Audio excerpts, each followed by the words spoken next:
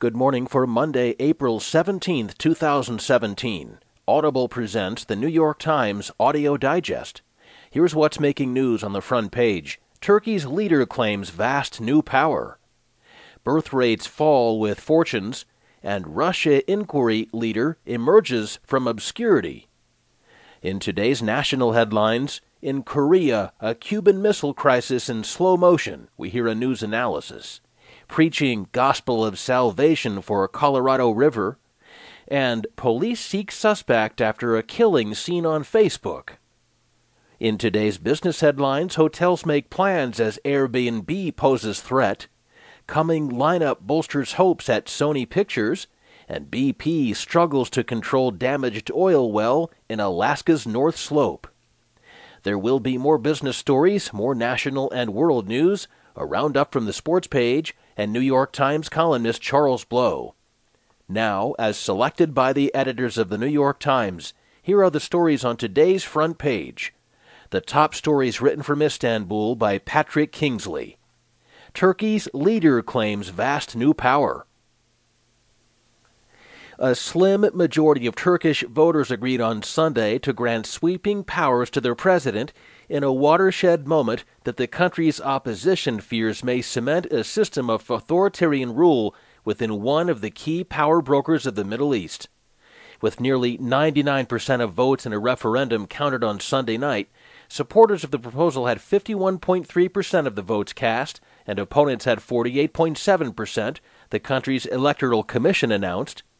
The result will take days to confirm, and the main opposition party said it would demand a recount of about 37% of ballot boxes containing around 2.5 million votes.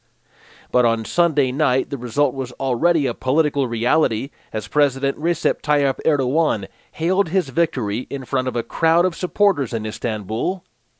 "We are enacting the most important governmental reform of our history," he said. The constitutional change will allow the winner of the 2019 presidential election to assume full control of the government, ending the parliamentary political system. The result tightens Erdogan's grip on Turkey, which is one of the leading external actors in the Syrian war, a major way station along the migration routes to Europe, and a crucial Middle Eastern partner of the United States and Russia. Many analysts were surprised by the close result, saying they had expected Erdogan to achieve a larger majority because he had held the referendum within an atmosphere of fear. Since a failed coup last summer, Turkey has been under a state of emergency, a situation that allowed the government to fire or suspend about 130,000 people suspected of being connected to the failed putsch, and to arrest about 45,000. The campaign was characterized by intimidation of opposition members, several of whom were shot at or beaten while on the stump. At least 3 instances of alleged voter fraud appeared to be captured on camera. The new system will abolish the post of prime minister and transfer executive power to the president, allow the president to issue decrees and appoint many judges and officials responsible for scrutinizing his decisions, limit the president to 2 5-year terms, but give the option of running for a 3rd term if Parliament truncates the second one by calling for early elections, allow the president to order disciplinary inquiries into any of the 3.5 million civil servants, according to an analysis by the head of the Turkish Bar Association. Academics and members of the opposition are concerned that the system will threaten the separation of powers on which democracies have traditionally depended.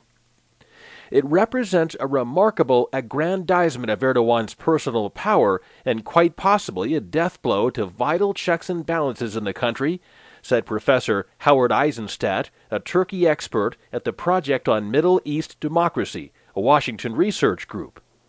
Judicial independence was already shockingly weak before the referendum.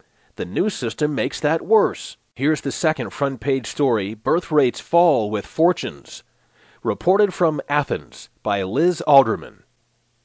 As a longtime fertility doctor, Minas Mastrominas has helped couples in Greece give birth to thousands of bouncing babies. But recently, disturbing trends have escalated at his clinic. Couples insisting on only one child, women renouncing plans to conceive, and a surge in single-child parents asking him to destroy all of the remaining embryos. People are saying they can't afford more than one child, or any at all, said Mastrominas, a director at Embryogenesis, a large in vitro fertilization center. After 8 years of economic stagnation, they're giving up on their dreams. Like women in the United States and other mature economies, women across Europe have been having fewer children for decades. But demographers are warning of a new hotspot for childlessness on the Mediterranean rim, where Europe's economic crisis hit hardest. 1/5 of women born in the 1970s are likely to remain childless in Greece, Spain, and Italy, a level not seen since World War I, according to the Wittgenstein Center for Demography and Global Human Capital based in Vienna.